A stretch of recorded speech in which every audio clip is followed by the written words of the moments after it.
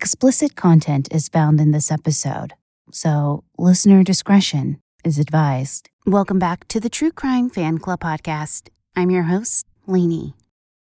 Losing a loved one to murder is perhaps one of the most traumatic things a family can imagine. That trauma is further compounded when the death comes at the hands of someone the victim knew and loved, someone they trusted. Perhaps the most unimaginable of all is a murder committed against a mother by her son, her own flesh and blood.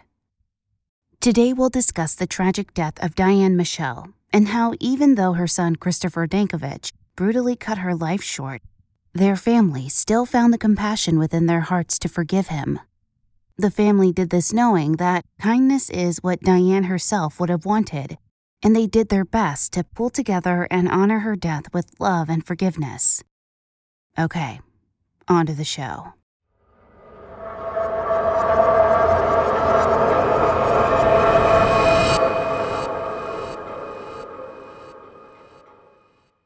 Chris's mom, Diane, was steadily becoming concerned about her son. She recently found several internet searches on Chris's computer that gave her pause. From pornography to weapon making, the websites weren't like her mild-mannered son. But the searches were becoming more frequent, and as a result, so did Diane's worry. Further deepening her very justified concerns, Diane also found a PVC pipe filled with marbles and gunpowder.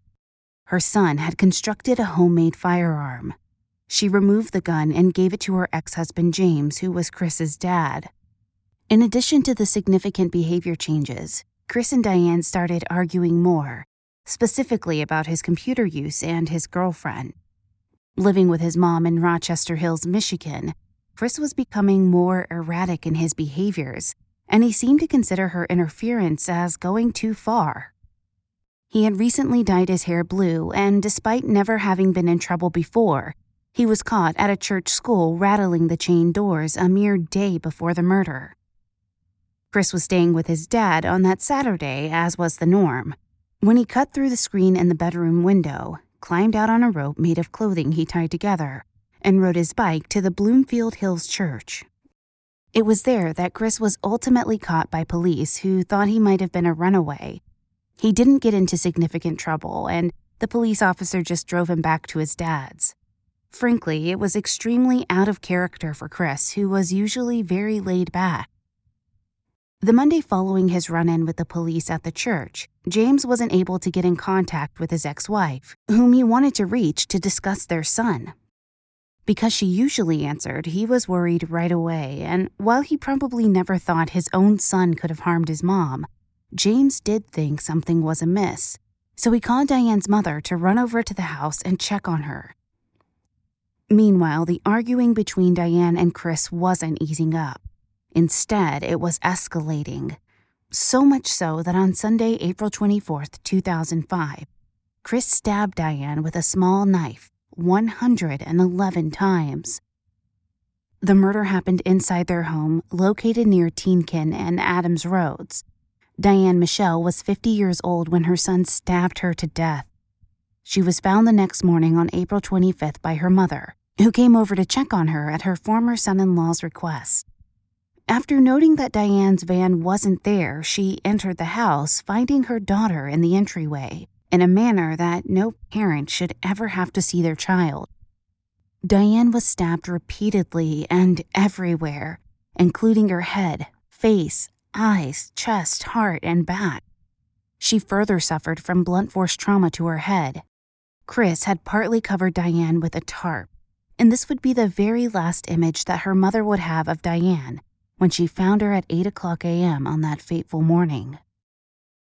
Diane's mom called the police, and the investigation was immediately underway. She told the police that her daughter and grandson had been arguing a lot recently, and she expressed concern at what he may have done. There was plenty of evidence left behind at the scene, including bloody clothes, a blue folding knife with blood on it, and drops of blood throughout the house and in the sinks. Because both Diane's van and Chris were missing from the home, the police wanted to find and talk to him right away. After being informed about the family's cabin, Oakland County Sheriff Mike Bouchard contacted Richfield Township Police and asked for assistance. Police Chief Bradley Bannon sent officers to check out the cabin and located Diane's van right away. Chris did run after the killing to his dad's family cabin nearly 100 miles north in northern Michigan. The police found Chris in St. Helen, Michigan, which is in Roscommon County. St. Helen is a small unincorporated community located within Richfield Township. As of the 2010 census, the population was under 3,000 people, which would make it incredibly easy to find the family cabin and subsequently Chris. He was found the following morning at the cabin with full survival gear. After watching Chris for around 3 hours, he exited the cabin, surrendered himself to police, and was arrested without incident. He had shaved his head and was in full military gear. He admitted to his mother's murder at once, telling police he knew why they were there. He planned to head south and go underground for a time to wait for everything to blow over. Christopher Dankovich was charged with open murder as an adult. If he was convicted of first or even second-degree murder, he could face life imprisonment. He was held in a juvenile detention center without bail pending a trial or a plea deal. Several friends and family members of both him and his mother appeared in support of Chris, which his attorney noted to the judge. But despite the love and support that was still being shown to Chris, the bond was denied. His lawyer couldn't make sense of his client or the heinous crime. It simply didn't add up that this small-framed, almost frail-looking teenager could viciously stab his mother over and over, slowly killing her.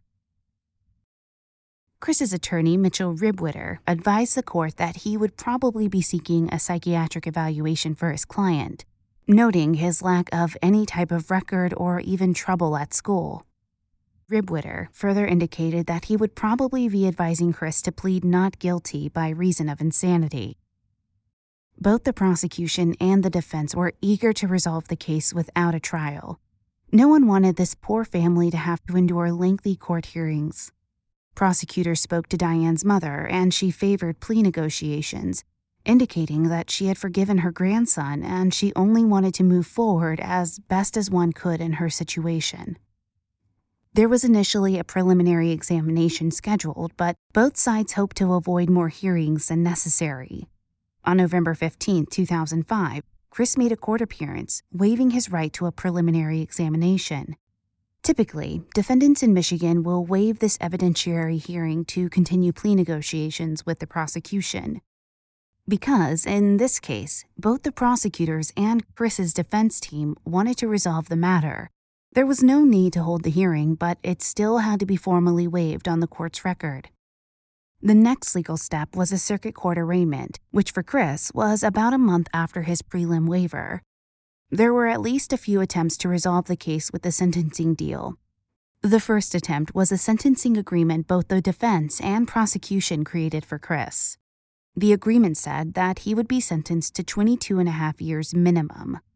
On March 13, 2006, the parties appeared in court for the plea, but the judge wasn't content with this negotiated offer, and therefore he was unwilling to accept the plea and sentencing agreement.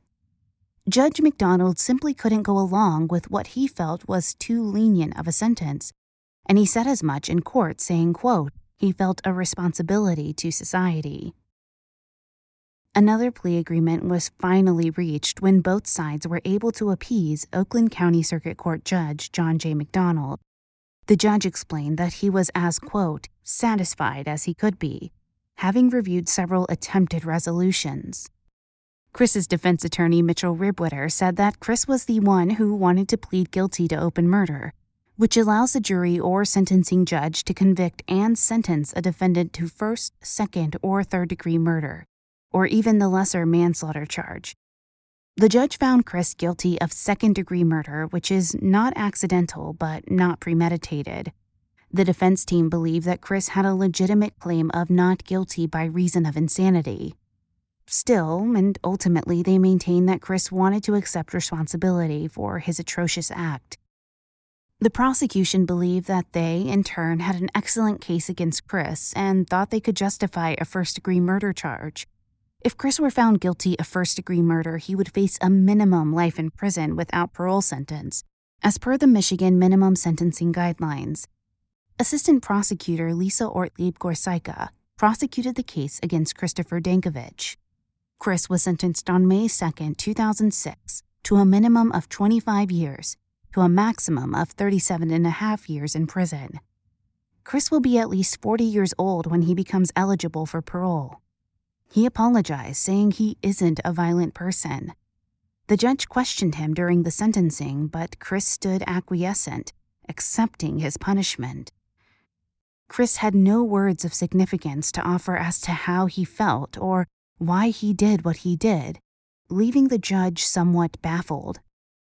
A psychologist testified before the sentencing, and it was stated that Chris was believed to be delusional, discussing how Chris told him that he thought he was on a mission from God to protect children from pedophiles, pornography, and abortion. His mother didn't believe him, which meant she stood in his way. So he felt that he had to stop her, which meant killing her. His mission, he believed, was much more important than his or his mother's life. He said he felt terrible and things didn't go as planned, but he also couldn't stop himself. The defense tried to claim in a written letter to the judge that Diane was abusive to Chris, but the judge wasn't buying it. The message was noted in court, although he kept the writer confidential during the proceedings. Judge McDonald couldn't grasp just how or why this crime happened. Chris wasn't a typical criminal, and this entire situation was utterly atypical. This young man was a model citizen, a perfect student, and yet he committed such a horrific, violent crime. It was unimaginable from where he even got such ideas. Chris appeared to be the kind of kid that wouldn't ever commit such an awful crime. Heck, he didn't even seem to be the kind of kid that would even commit petty theft. The whole thing was just outlandish to anyone on the outside looking in. Chris's defense attorney told the judge that he thoroughly explained prison to his client, including what to expect. Although his attorney thought Chris understood him, he admitted that he couldn't predict what kind of man Chris might be when he was finally released. He further acknowledged that while Diane knew Chris was making weapons, she probably didn't understand what his motivation was, and though this part was not admitted, it can be assumed that the lack of understanding was the very key to preventing this horrific crime. For Diane could have never known without Chris's reasoned explanation what was troubling him, such as abortions and child molesters. Had this poor woman known what indeed weighed on her son, she would have sought to aid him in any treatment possible. Chris appeared to suffer from genuine mental illness, one that caused him to believe, beyond all doubt, that he was meant to be a vigilante or a savior to children that were harmed by adults, molested and beaten by the evil people. He thought this was his mission in life, and should anyone stand in his way, whether that was his mother or one of the evil people themselves, he must stand steadfast in his duty to protect and serve these imaginary children that he thought to be at risk. And make no mistake, Chris's fears are realized every single day, as we all know, much too well. But in this case, there was no specific or actual children that Chris was sent to protect. It was because of all these reasons, his attorney claimed, that Chris had cause for an insanity claim in the criminal justice system. It was his own fears in his own head that had gotten the best of him. I'm going to pause the case right here so you can hear a word from our sponsors.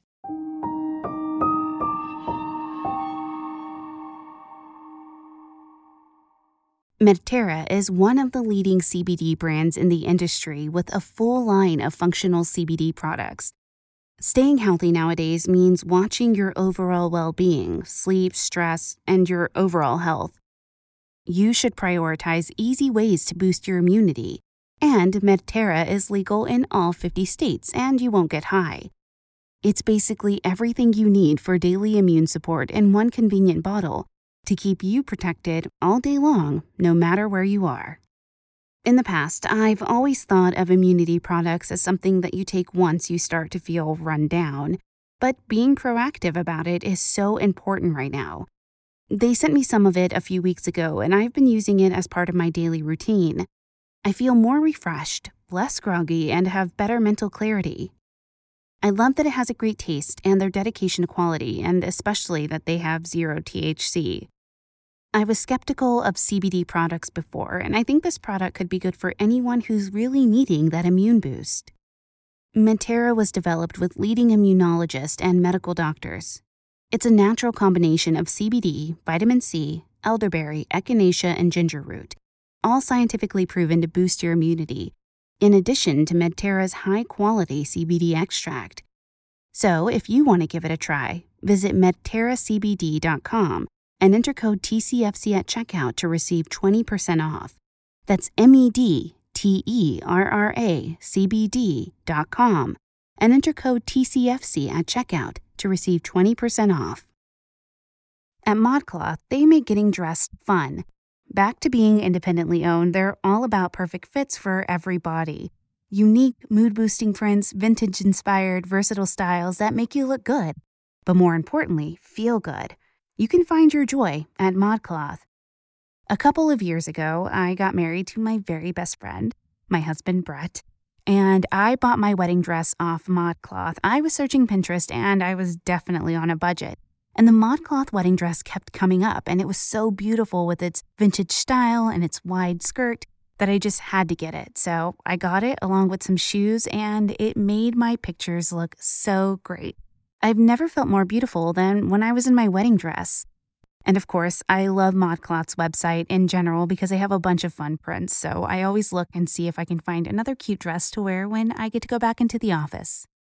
And I always look for another fun dress that I can just wear around.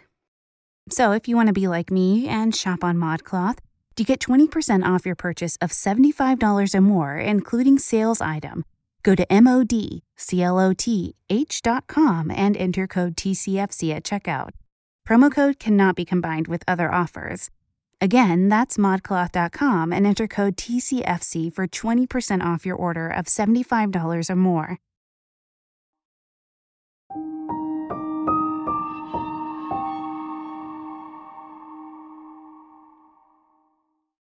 Despite this, the judge continued to question Chris, just to be confident he understood his crime and his punishment, the sheer gravity of everything that stood before him.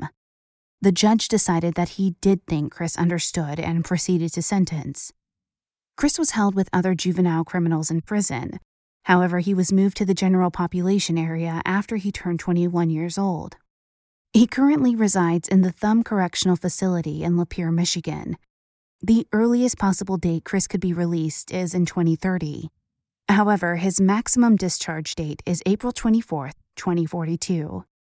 No matter whether he is paroled or not, Christopher Dankovich will eventually be free from prison at 52 years old.